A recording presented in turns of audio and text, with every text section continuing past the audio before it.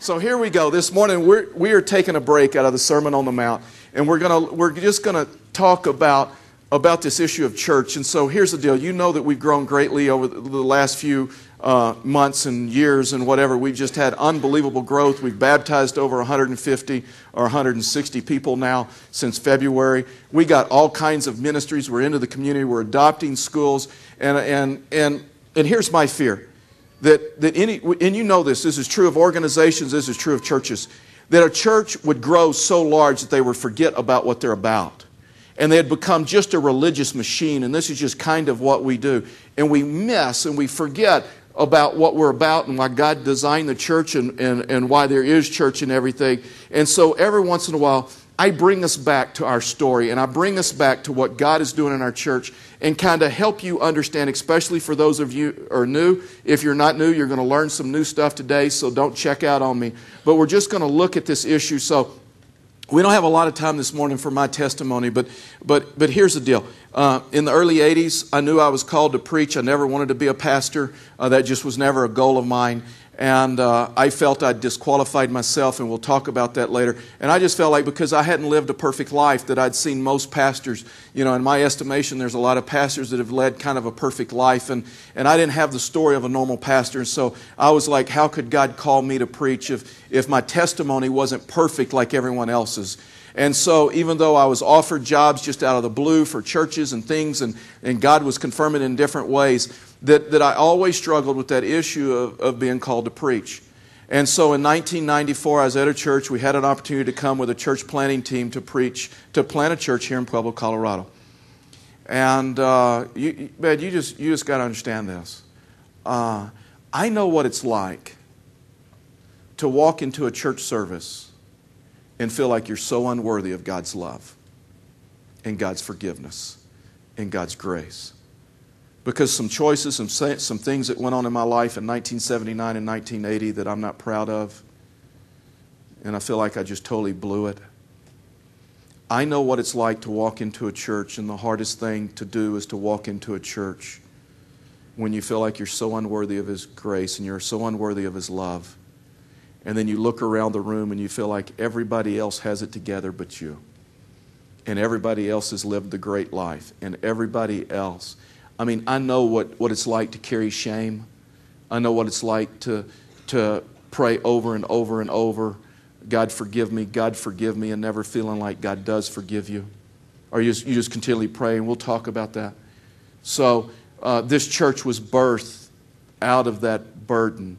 And so God and I, when I surrendered to preach and I decided to preach, we had this deal that I could just be me. And I could be transparent and I could be real. And we'd just do church a little bit differently. That weekend, before we decided to come to Pueblo, Colorado, we lived in Houston, Texas at the time. And we had a second home. We had a condo on Lake Conroe. And so I spent the weekend by myself at the condo. And I fasted and I prayed about this decision. And so I've never been one where you just search through Scripture and try to find some Scripture that confirms what you already want to do. I've always just had a systematic reading plan, reading through God's Word. And I figure God's sovereign and God knows where I'm reading and God can speak to me exactly where I'm reading. And I don't need to hunt and peck and do all the other stuff. So that weekend, God spoke to me. And when I say He spoke to me, He always speaks to me through His Word. I can't explain it to you, but there's something you know when you're reading through His Word, and all of a sudden you just know that's for you. It touches you in your innermost soul where no one else can touch you. No one else even may know what you're going through, but God does. So what I'd like to do is I'd like to carry you on a journey. This is a sermon I've been working on for 15 years. This is a life sermon for me. And then you'll be able to see why we design a church the way that we do. But anyway, if you have your Bibles, you can turn to Isaiah 43. If not, the words are going to come up on the screen. But I was reading through Isaiah, and I came to Isaiah chapter 43, verse 18. And all of a sudden, here's what the Scripture said. And so now that you kind of know where I'm at and what I was dealing with, the Scripture says, forget the former things. You got to understand the culture. He was talking to the Israelites. They had rebelled. They were stiff-necked people, which means they were unresponsive to God. Their backs were totally towards God. They built idols. They worshiped other things. More things in their life were more important than God, whether it was popularity, whether it was possessions, whether it was success, whether it was all this other stuff. All these other things were way more important to them than God, and God wasn't really even on their radar screen. And so the Scripture says they were rebellious. It says that they were sinful. It says that God had no place in their life, and they were and God was trying to speak to them, but they couldn't hear God because they were focused on the past. They were focused on the sins of the past, and they felt unworthy to God. And so God comes to them and says, hey, forget those things. Just forget the former things. See, if you try to live your life in the past, you'll miss what God has for you today. Man, if you live your life in the past, you can't change the past. You can't change your decisions as bad as you want to. You can't change the consequences. There's nothing you can change about your past. God can redeem your past. And here's how you know when you're over your past, and that is this: when your past begins to work for you and not against you. There's a lot of you, and when you feel unforgiven of the past, that all of a sudden the past just holds you back because it's working against you. But when you get set free, when you get forgiveness, all of a sudden your past begins working for you. So he said, forget the former things, and then he goes a little bit deeper and he says, and don't dwell, and do not dwell on the past. In other words, it means to focus on. It means to pay attention to. He says, not only do you need to forget the things of the past, you need to forget the things that you've done, but boy, you're dwelling on it, and you know that. If you've ever gone through your life where you haven't felt forgiven, you dwell on it, right? That's all you think of. You think of it when you come into church. You think of it when you pray. You think of it when you get up in the morning. You think of it when things go bad. You think of it when there's consequences. I mean, there's just something about this that until you've gotten set free, there's this issue in your life that can happen to where you just, man, it can consume you. And the danger is this: it can keep God from blessing you. It can keep you from having the things that God wants you to have. And so then he goes on in verse 19 and he says, see, I'm doing a new thing. And that just really spoke to me. The church coming up, and he says, hey, and God said, you're not doing it, I'm doing it. Don't you understand this? See, I'm doing a new thing. I'm doing a new thing in a community. I'm doing a new thing in your life. Now it springs up. Do you not perceive it? In other words, he said, do you not understand what I'm doing in your life? And see, this is what happens when you're so focused on the past and you're so focused on failure of the past, you can't perceive what God's doing in your life. You can't even understand because you're focused on the past. God couldn't even communicate. He can't communicate to you and I in those periods because we're focused on the past. We're focused on the junk and the stuff of the past that none of us can change. Only God can redeem. Only God can forgive. He said, do you not understand what I'm doing? It springs up. Do you not perceive it? I am making a way in the desert and streams in the wasteland. Talking about the spiritual wastelands. He's talking about geographical wastelands. He says, don't you understand what's going on? I'm doing a new thing, and I want to do a new thing. And I'm making a way for you in the desert. But listen, if you're focused on the past, you can't see the way that God's making for you in the future. Man, nobody in this room, or shouldn't, but nobody drives a car by focused on in the rearview mirror. And we know that, right? Why is it spiritually? We live life spiritually focused in the rearview mirror. We're focused on the things of the past, and we're focused on things, hurts and pains and failures and all this other stuff. And God is telling this people group, hey, don't focus on that. And get over it. Forget the former things. And this is why. And he goes on deeper. Listen, the wild animals, they honor me. In other words, they worship me. If the wild animals worship me because I provide sun and I provide water and I provide food and then shouldn't you? I mean, that's exactly what he's saying. He says the wild animals honor me, the jackals, the owls, why? Because I provide water for them in the desert and streams in the wasteland to give drink to my people, my chosen people, the people that I formed for myself, that they may what? That they may proclaim my praise. But, look at this, but you have not called out to me. Why? Because you're focused on the past. Man, you can't you're dwelling on the past. You're not even praying to me. You're not even calling out to me. You're not even worshiping me. You don't even understand that I'm making a new way, that I have something for you that is different because you're so caught up in your past. And I want to free you from that, is what he said. And then he says, you have not called out on me, O Jacob. You have not wearied yourself for me. You don't even follow me. Man, you don't even tithe. He'll talk about that later. You don't even give. You don't even share your... it's like I don't even exist. You don't even care about me. And you're just disobedient. You see, my ministry was birthed out of my story. Now listen, I know it's His story, but it's His story how it relates to you. You will never carry Christianity down to a personal level until you get it away from just His story till you understand it's His story how it relates to you. This is why this is so personal to me. I mean, this is what I do is not because I have to. There's a lot of other things that I could do. And I never dreamed and never desired. This was never a goal of mine.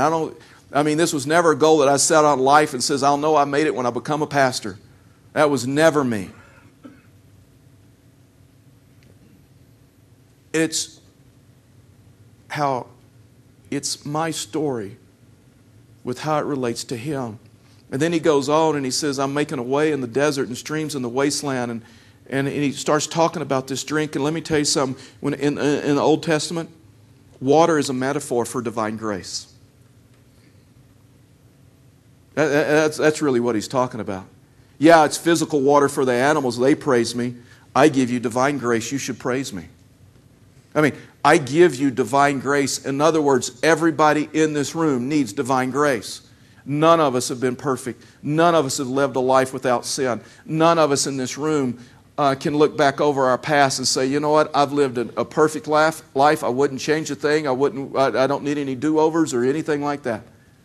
And God says, you know what, I desire to give you what? Water for my chosen people, divine grace. And don't forget, He's talking to a people group that are in rebellion. God does not give up on you. Regardless of where you are this morning. That's His message. That's not my message.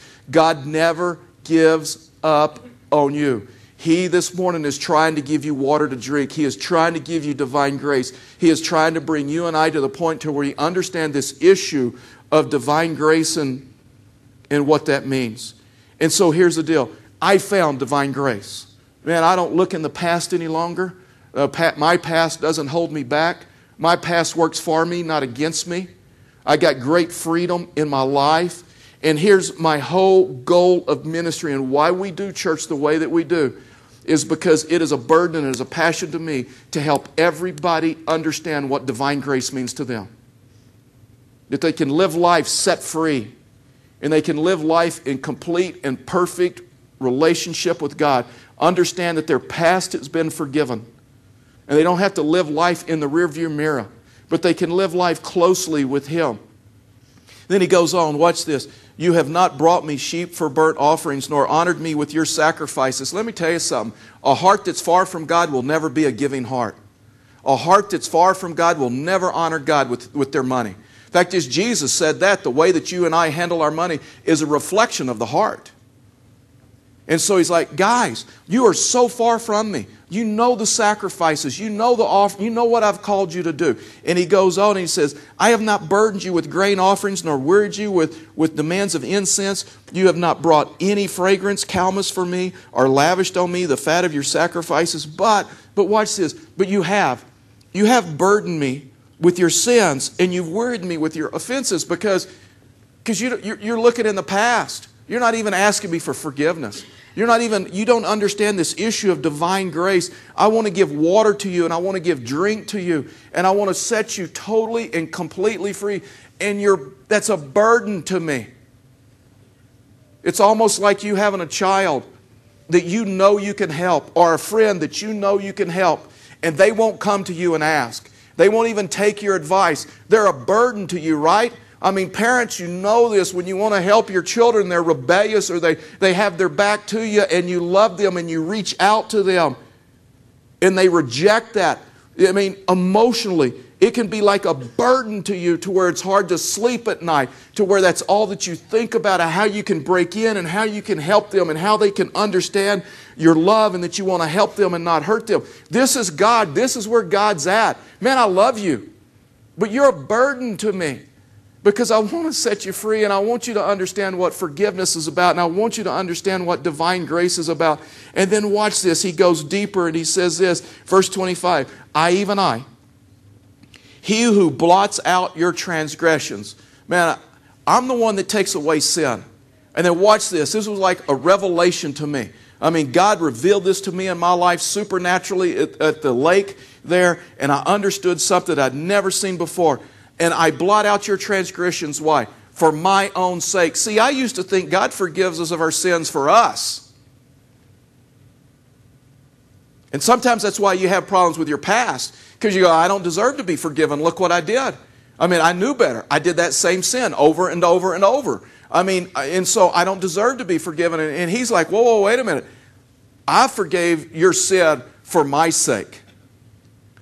He forgives sin purely out of His love for us. Purely out of His love for us. His motivation to forgive us of sin is because His divine love for us and His care, because He doesn't want us to see us with hurt and pain and life.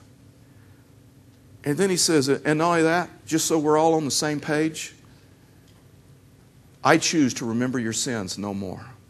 Whoa. God's sovereign. God's real. God's all-powerful. He can remember your sins, right? And He says, you know what? Because I love you, I choose. You know what that says to me and you? That if you've asked for forgiveness of sin and you've repented, and you go back to Him the next day and say, God, please forgive me of that divorce, He's going, what divorce? God, please forgive me of adultery. What adultery? God, please forgive me for addiction. Please forgive me for gossip, for whatever. It's like, what are you talking about? What are you talking about? See, that's why 1 Corinthians 13, when it defines what love is, when it defines it out, 1 Corinthians 13 says, love keeps no records of wrongs. You realize that's true of God's character? The Scripture says that God, I mean, when you have been completely forgiven of a sin and you go to Him again and remind Him of that sin in your life, that's new news to Him. He's like, I didn't even know that. See, that's divine grace. That's why Scripture says that I will not treat you as your sins deserve. There's so many people that when they're looking at life in the past and things go bad and they have financial problems, they have car problems, they have relational problems, it's God getting even with me. God's Word says, I don't even treat you as your sins deserve. And then He goes on, He says, hey, let's just talk about this. Let's just have a conversation. Why don't you review the past with me? Let us argue the matter together. State your case of innocence.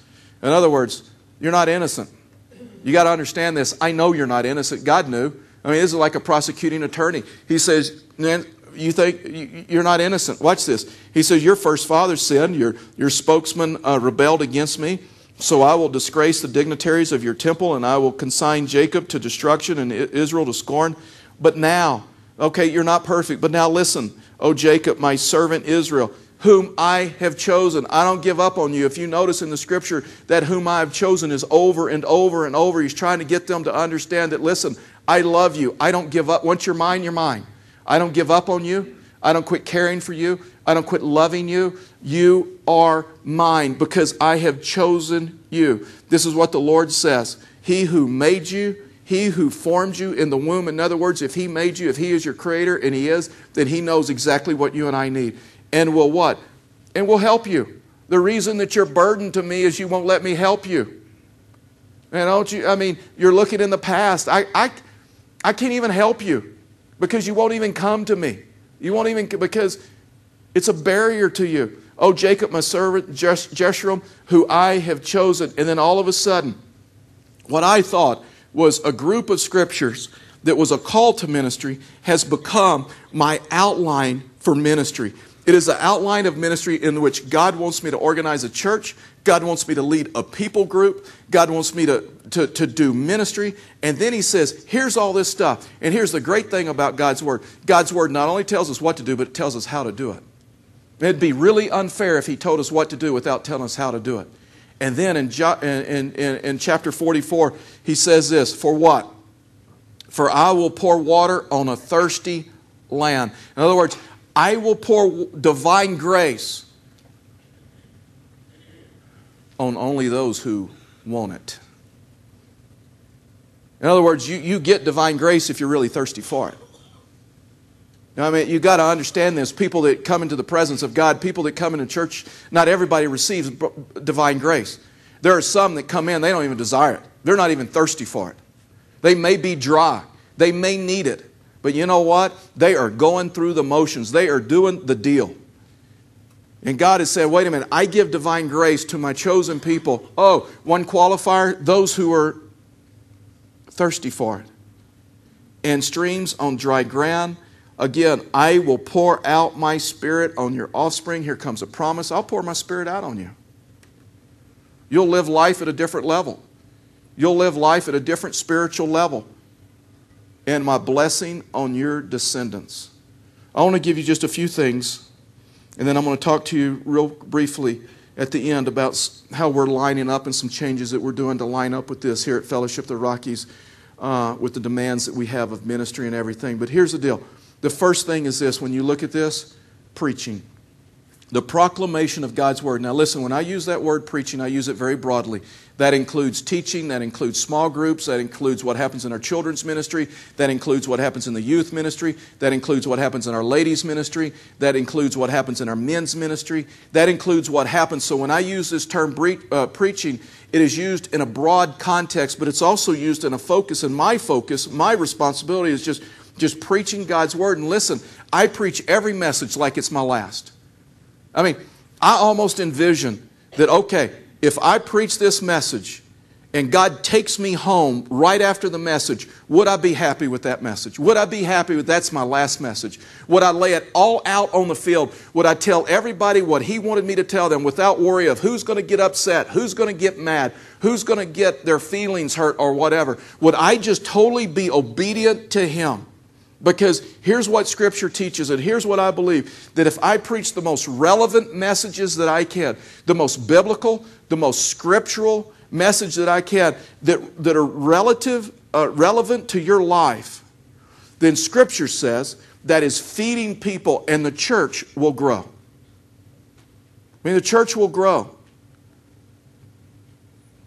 And man, let me just tell you, there are believers at other churches, and they are dying on the vine. Man, it is dry ground.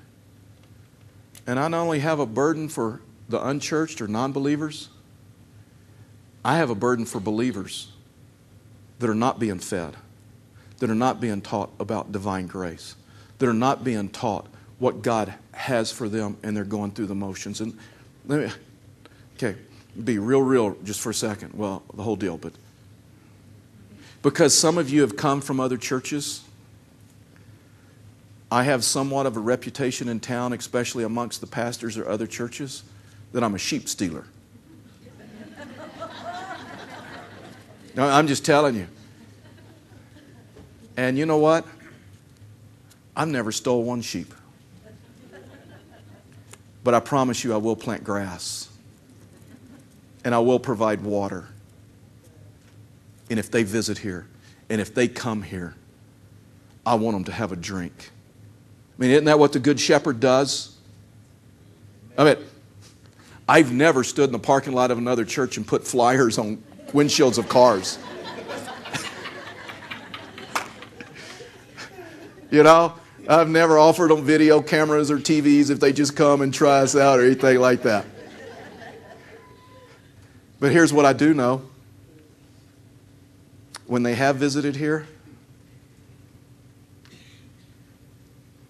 man, I want it to be like water on dry ground. I just have this commitment to God that I will pastor anyone who wants me to pastor them. And if you don't, I'm good with that. If you find another place to where there's water that is served better, deeper feeding, and you feel like that, I'm honestly, I've always hated it in pastor circles. And you'll hear pastors talk all the time. Well, they're my people. You're not my people. You're children of God. And you can go anywhere you want. You can go anywhere God leads you to go. And I've never had this possessive spirit or this king, because it's His kingdom. It's not my kingdom, and it's not Fellowship of the Rockies' kingdom. And a lot of the comments we get here when people come is they'll come, man, oh man, I didn't even know I wasn't being fed where I was at. I didn't even know the Bible was relevant to my life. I didn't know the Bible talked about my profession. I didn't know it talked about marriage. I didn't know it talked about my dating life. I didn't know it talked about decisions, parenting, and all this other stuff. I didn't know the Bible could be so real and so relevant. Listen, we don't have to make God's Word relevant. It is relevant. It's a sin to make it irrelevant.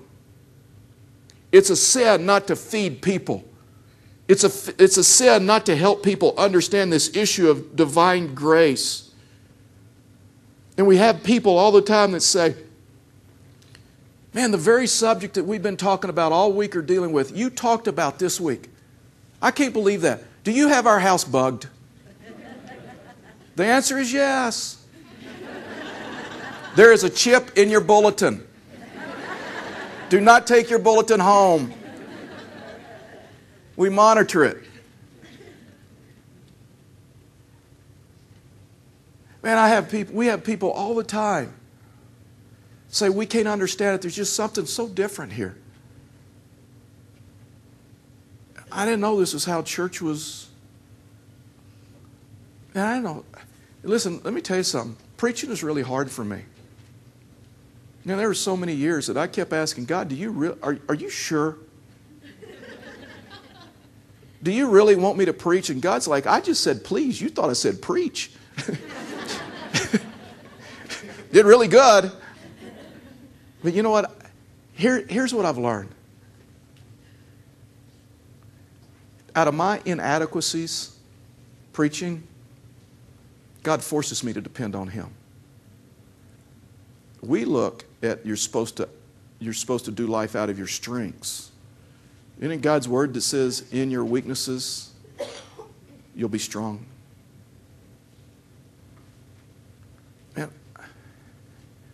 Man, I struggle. All I know to do, because I'm not a professional speaker, all I know to do during the week is to open His Word, allow it to speak to me, and then just be willing, out of obedience, to give you the revelation that I've learned during the week.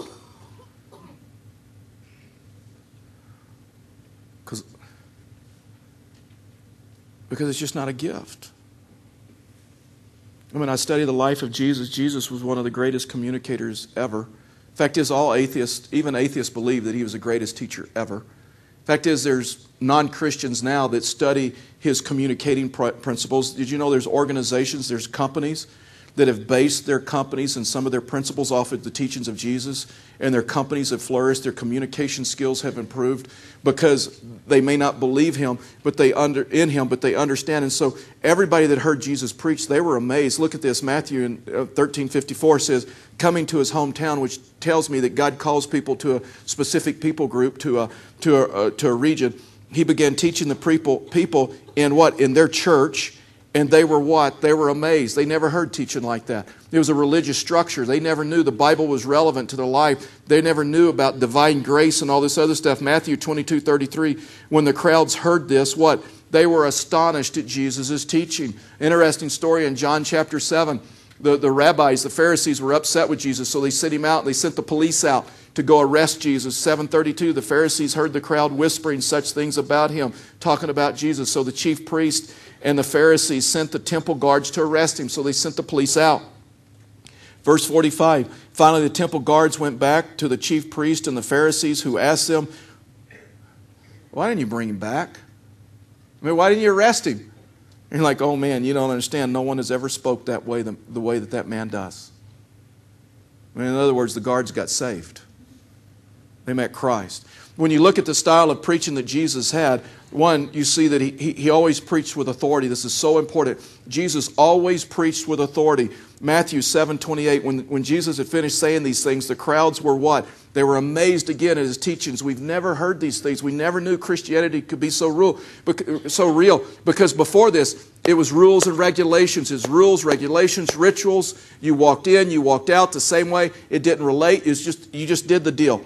Because he taught as what? As one who had authority and not as the teachers of the law. Listen, in their days, no one could contradict the rabbis and the teachers of the law. They were above everyone. They were the experts. So no one could contradict them. And so Jesus starts preaching. Jesus starts opening up the Scriptures, letting the Scriptures teach.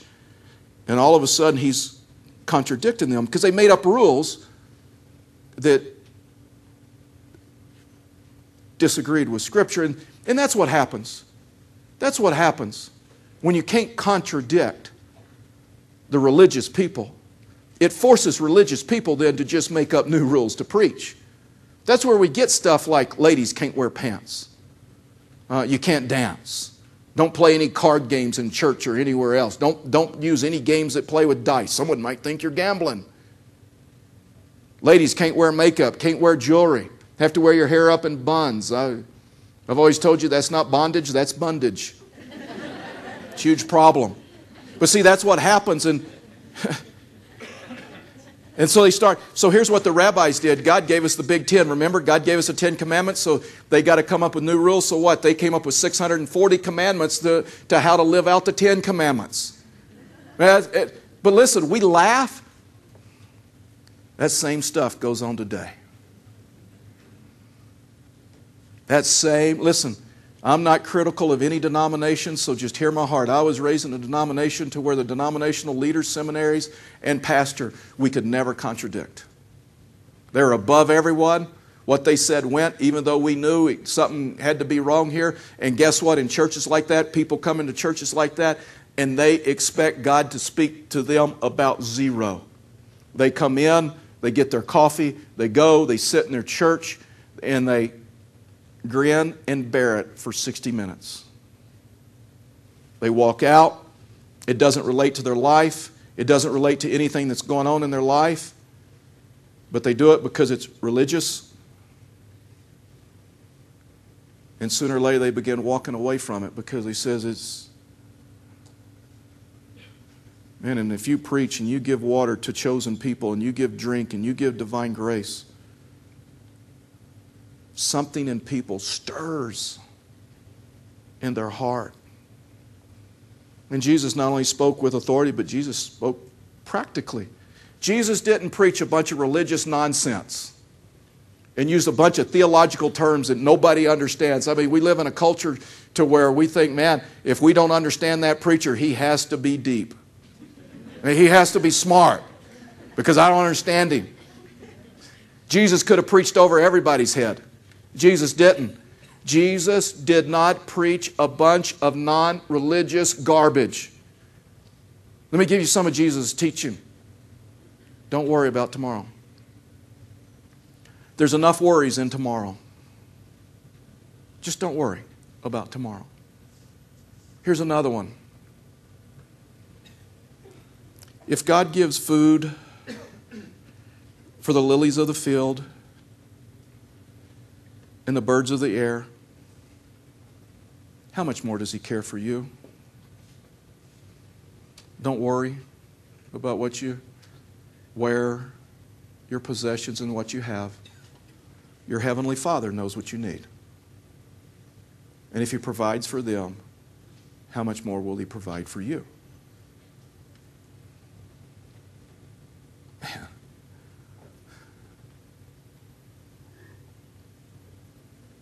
He also says, stop being greedy. Just stop being greedy. Be willing to share your resources with others. The only thing that breaks greed in your life is giving. Because if you live life as a taker, financially, relationally, emotionally, spiritually, you'll never find peace. You'll never find fulfillment. You'll never find happiness. Jesus' teaching was not an end unto itself. He taught in a way that others could teach others. This comes naturally to me. because I'm a pretty simple person. And I purposely teach in a way that you can remember and that you're able to teach others, whether it's in your workplace, whether it's in your home, whether it's in your community, that is just down to earth and real. Jesus also spoke graphically. Jesus understood what experts are understanding now, that people think in pictures, that we're visual people. And good communicators can paint great pictures. And so Jesus would paint great pictures and then share stories. I mean, Jesus spoke graphically so people, listen, let's just do this. It'll be some kind of fun. Just close your eyes. I want you to imagine with me. It's not a trick. I don't have a water pistol. I'm not going to squirt you in the face and then laugh at you because you trusted me. But just close your eyes. Okay, you're back in Israel. You're in the desert and you look over and there's a camel. I want you to walk over to that camel.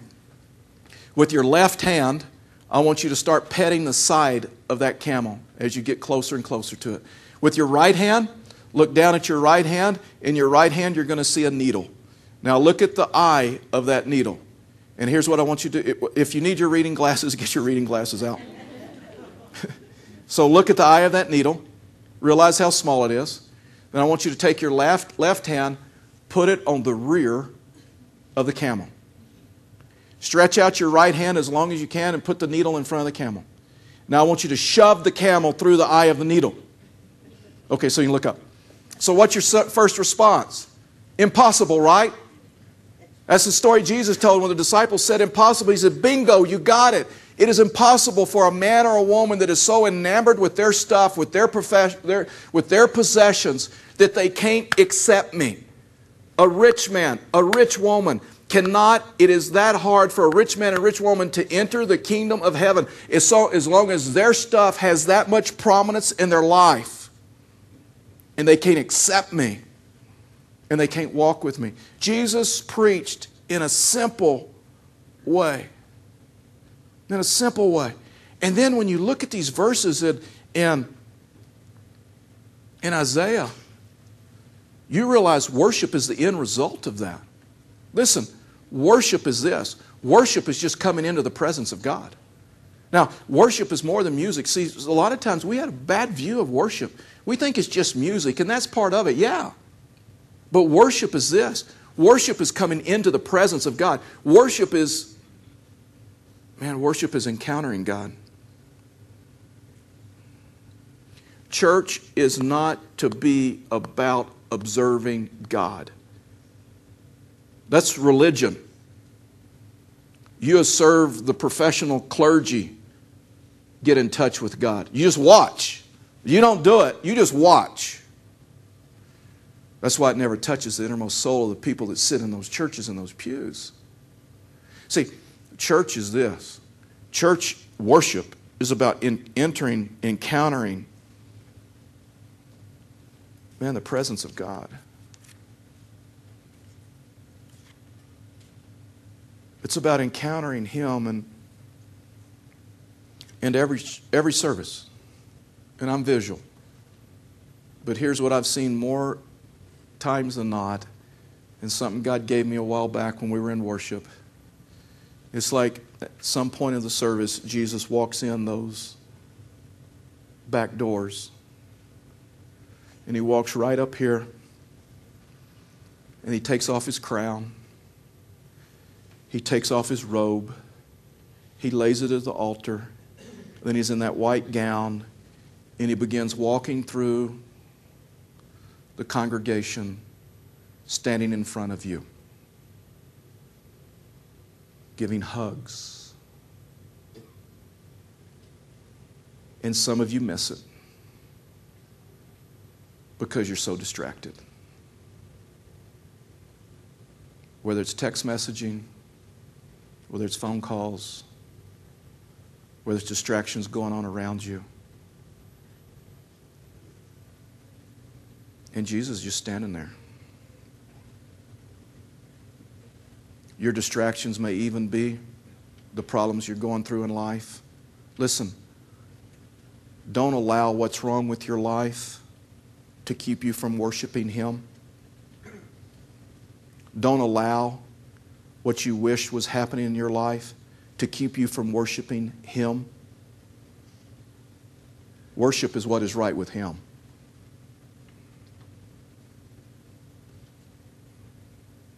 And I just have this vision. Because that's what Isaiah says, right? Those that receive divine grace are those that are thirsty for it. If someone can't shut the distractions out of their life here, I promise you they're not doing it outside of here.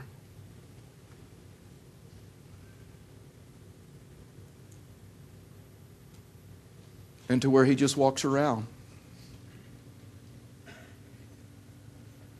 And he may stand there for a few minutes. And if someone's too busy for him, he just moves on.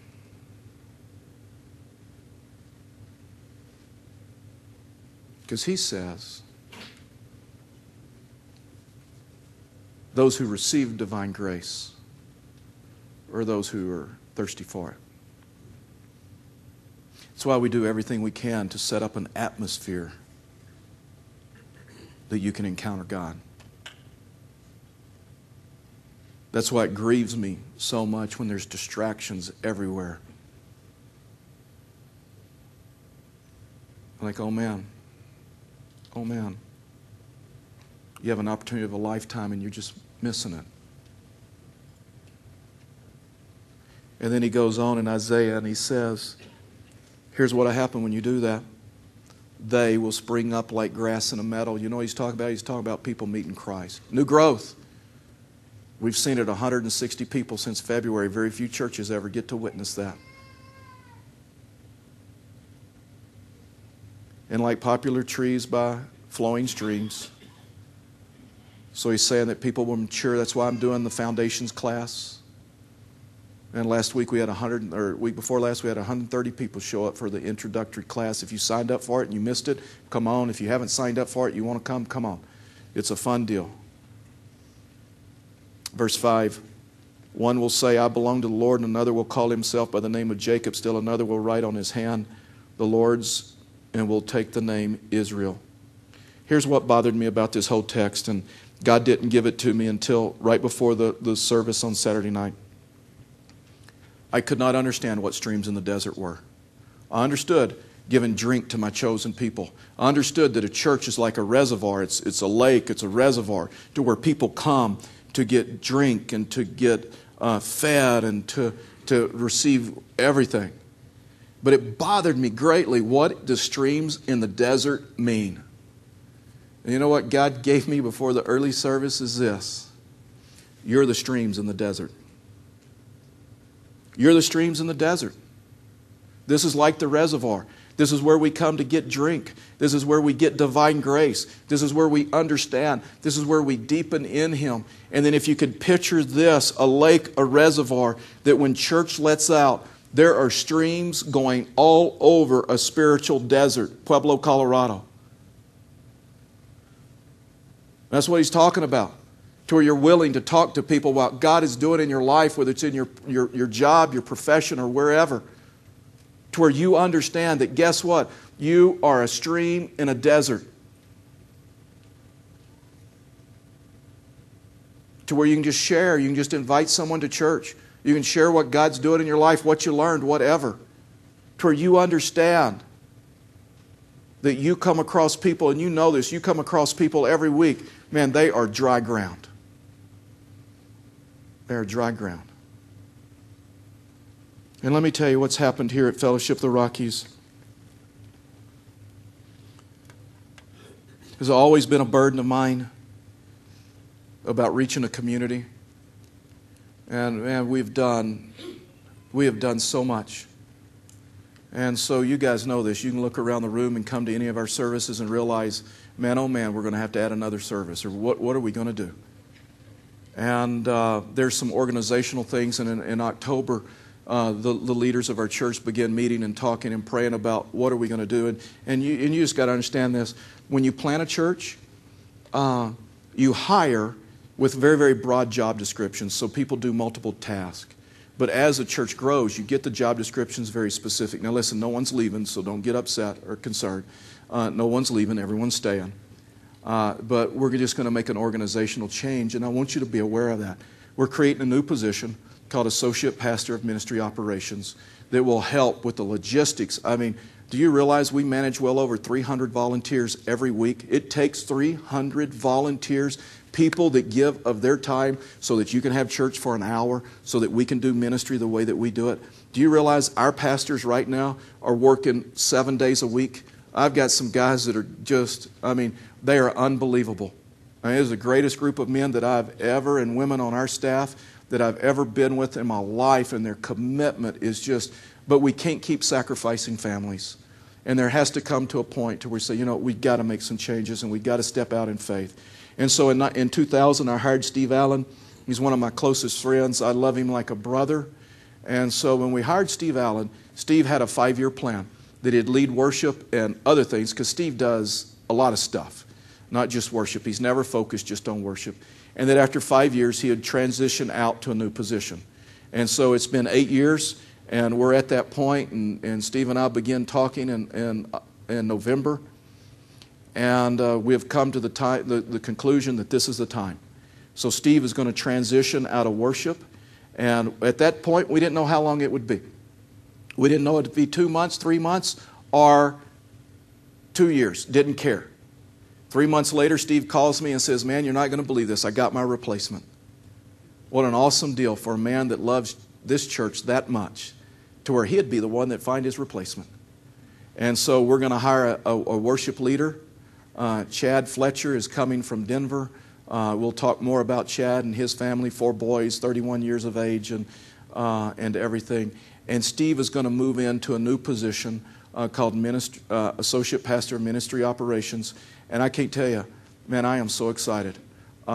This is a critical role in the life of our church. This kind of stuff just comes naturally to Steve. It doesn't come naturally to me.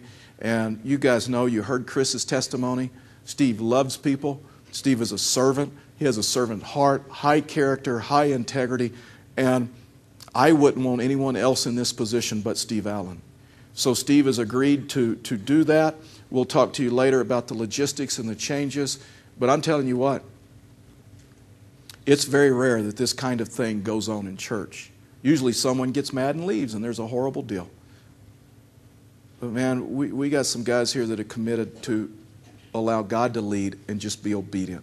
So as we walk through this transition, we need your prayers. We'd appreciate your prayers. If you have any questions, you call me, you ask me, you talk to Steve, you talk to me, you can talk to anyone, talk to any of our leaders, I don't care. And I'll be honest with you, our first 2 months of this, it was pretty emotional for Steve and I. When you're that close and you're like brothers, there were tears. Man, I just love him. I love him greatly. And so I look forward to see how God is going to use him in this new position. And then I look forward to some of the things that we're going to do here and some of the things that it will allow us to do. So, just appreciate your prayers. That's what we got going. Didn't want to surprise you.